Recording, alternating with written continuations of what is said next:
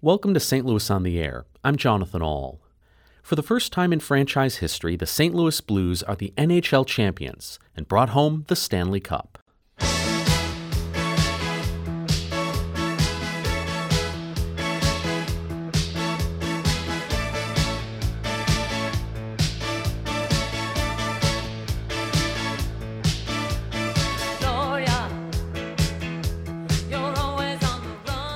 Blues fans everywhere are rejoicing today as their team won their first NHL championship in franchise history, and they've brought the Stanley Cup to St. Louis. Joining me in studio to talk about it are St. Louis Public Radio reporters Wayne Pratt and Rachel Littman, and St. Louis Blues superfan Dennis Minner, who watched last night's Game 7 from what might be the greatest shrine to the Blues, which is in his basement in O'Fallon, Missouri. Wayne, Rachel, and Dennis, welcome to the program. Thanks. I have never been so happy to be running on 3.5 hours of sleep. So, Dennis, I will start with you. What was it like for your team to do it? It's still like a dream. I mean, I'm still kind of pinching myself. It just doesn't seem like reality. At the beginning of the season, if you would have said we would be here, I think all of us thought that. But then fast forward that to January 2nd, January 3rd, and we're last in the entire NHL.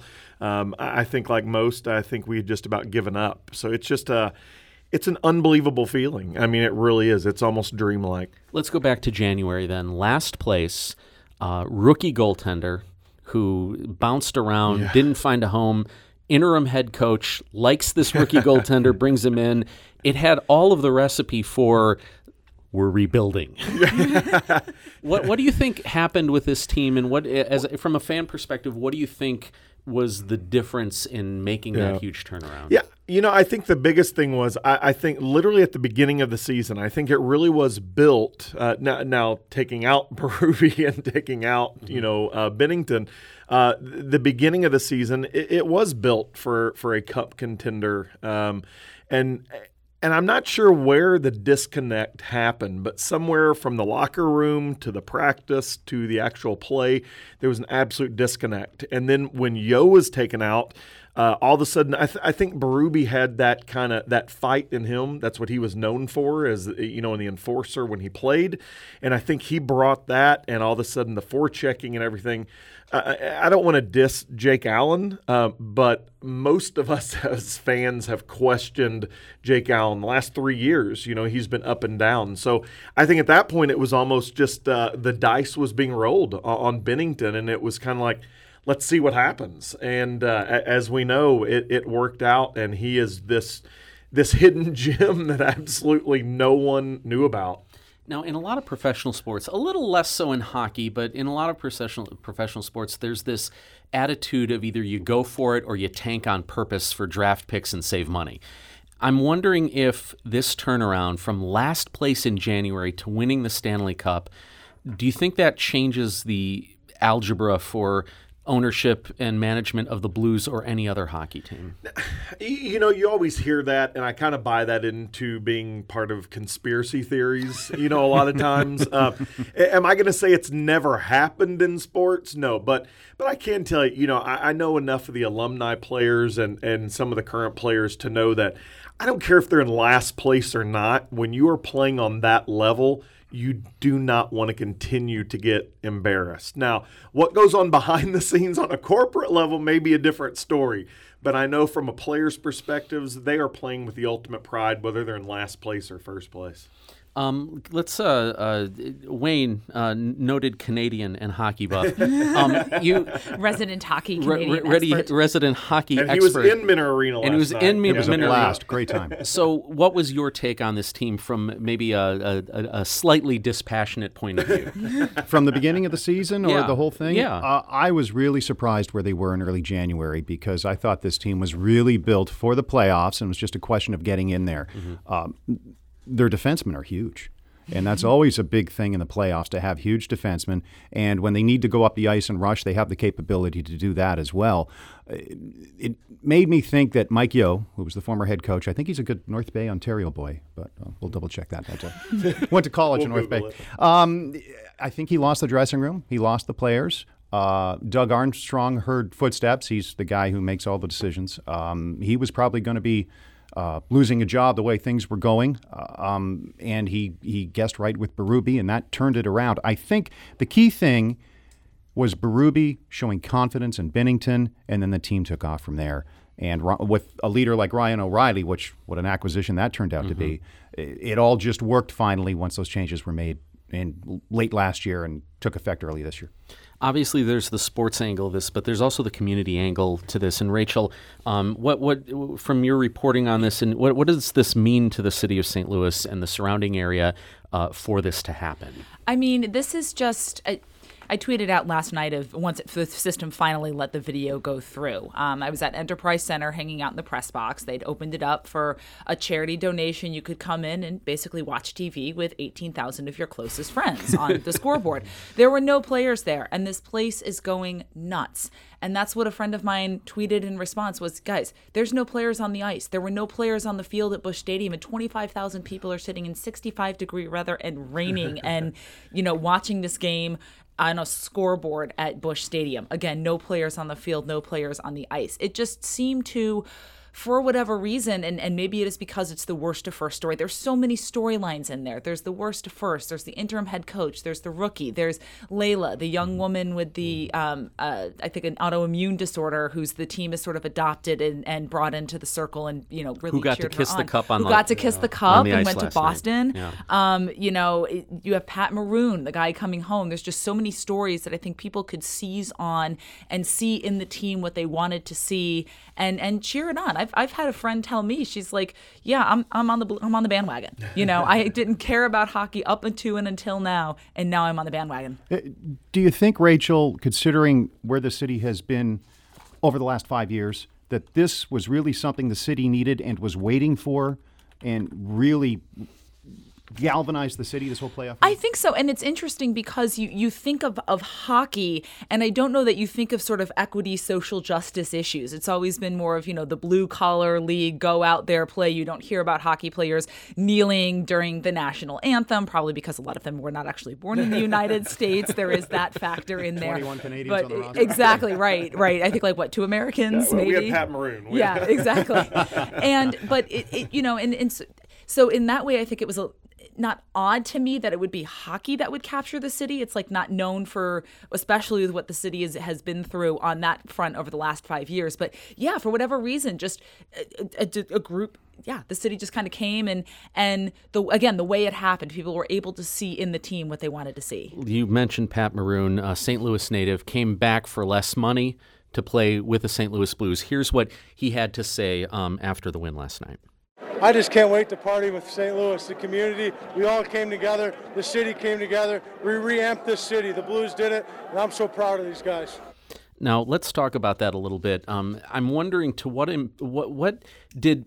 where St. Louis is right now in terms of sports with, just a few years removed from the Rams abandoning the city, being in large part a two-sport town.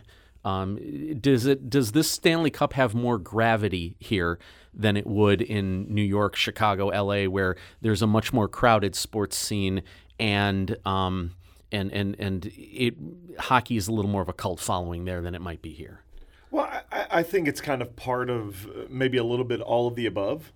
I think the whole thing, I've been seeing a meme going around that says we've got a new Stan, referring to Stan Kroenke and now the Stanley Cup. Yeah. So I think that's been kind of an interesting spin on it. But I think this was a Disney movie. I mean, it really is. I mean, this is everything.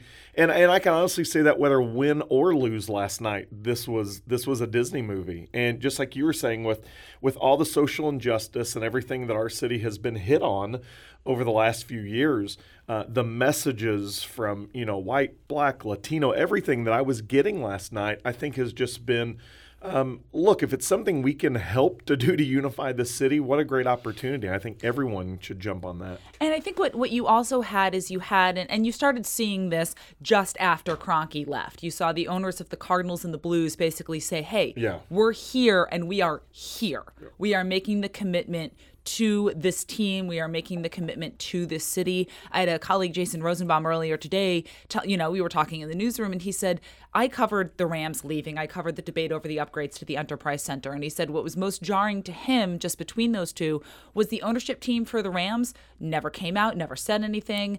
Tom Stillman, Chris Zimmerman, they were out front making the case for the upgrades to the Enterprise Center, explaining why it needed to be done. They're a public face. The Cardinals, the Blues have formed this, one nation, really emphasized by the Winter Classic, I think, and, kind of proving we are going to be here, root for us. We don't need a owner that is doing this just for the money. We are doing it for the city. And you saw that with Busch Stadium opening up for the watch party last night. I'm sure there were conversations that happened, before that to lay the groundwork, but that was 24 hours maybe before game time. They said, hey, we're going to do this. And 25,000 show up there. It's and impressive. Again, 65 degrees and raining in June, and they're just like, we don't care. Let's do this. Let's party. Well, and I think part of that, too, was also what is allowing us to have the All-Star game coming in this next season. I mean, it was because the NHL commissioner and the board saw that unity come together, and they thought,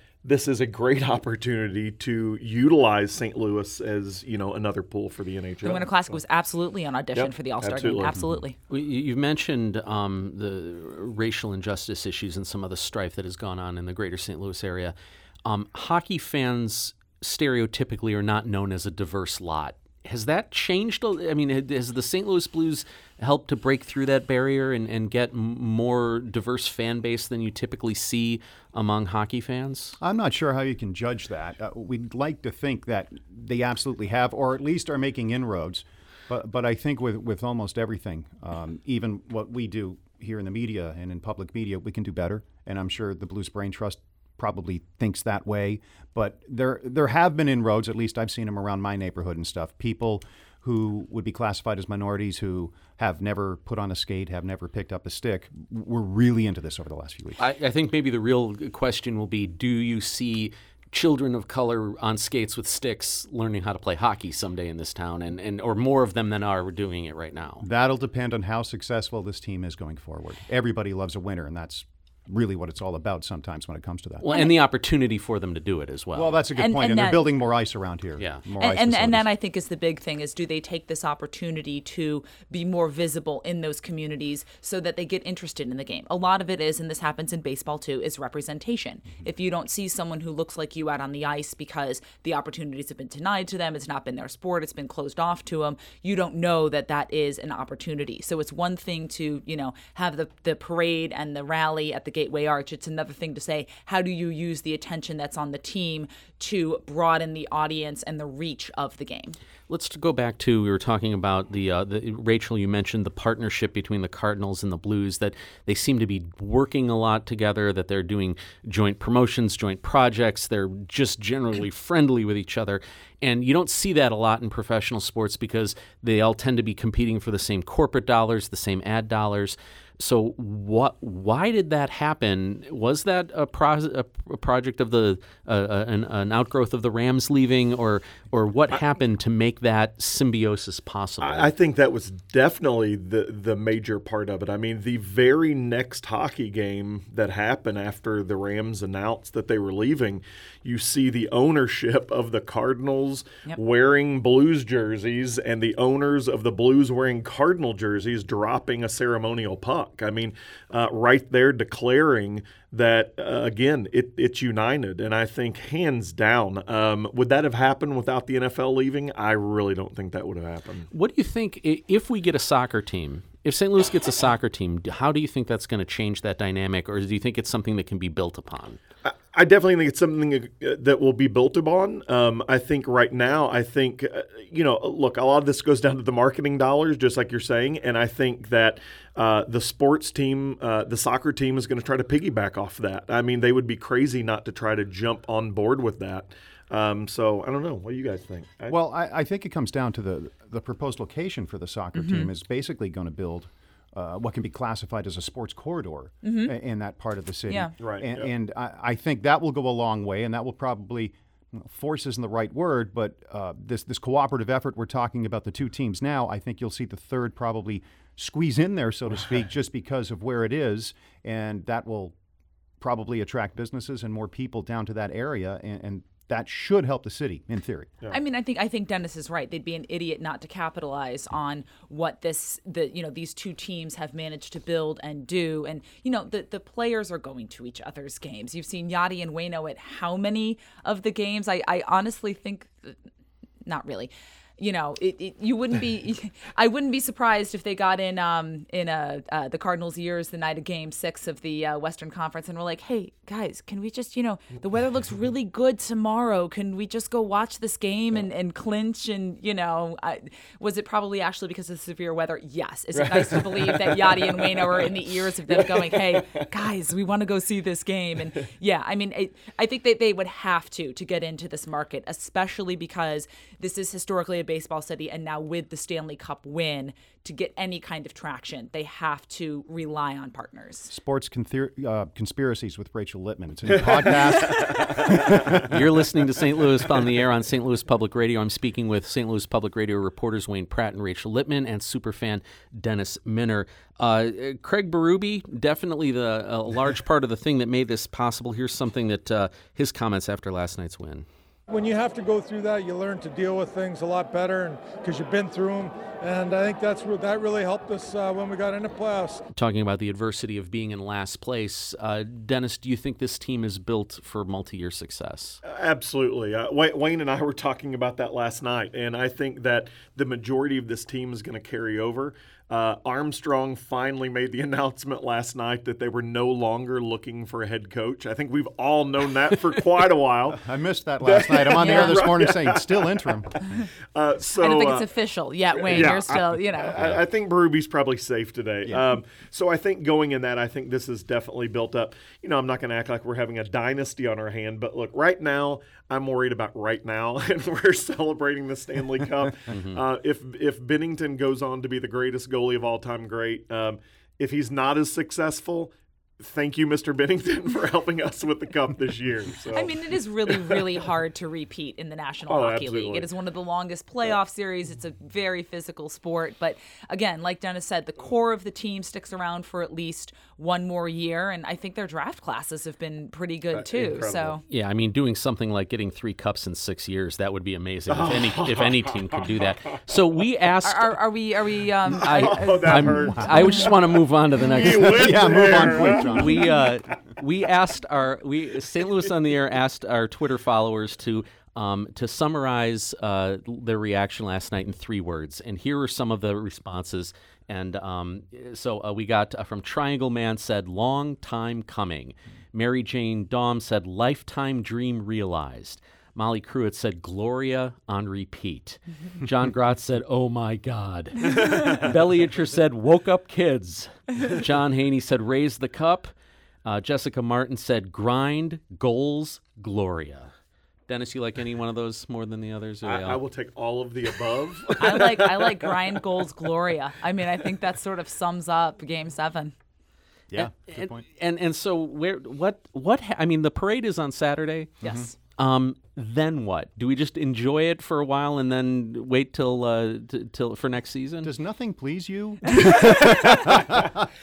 It's a good question, but yeah, just enjoy it throughout the summer, and then training camp comes up. We'll see what happens. But the draft will be coming. That'll be important if they're going to make any major moves in the offseason. That usually comes around that time. I'm talking about trades or whatever. So. But let's just enjoy it right now. But there will be stuff coming. Does winning the Stanley Cup change their draft strategy? Does it make it easier for them to try to sign bigger name players? Does it change anything? I mean, if Game 7 had gone a different way, does their draft strategy, is it any different at all? I would think so, because they came so close, and they would think there's just one more piece to get us over the top. Yeah.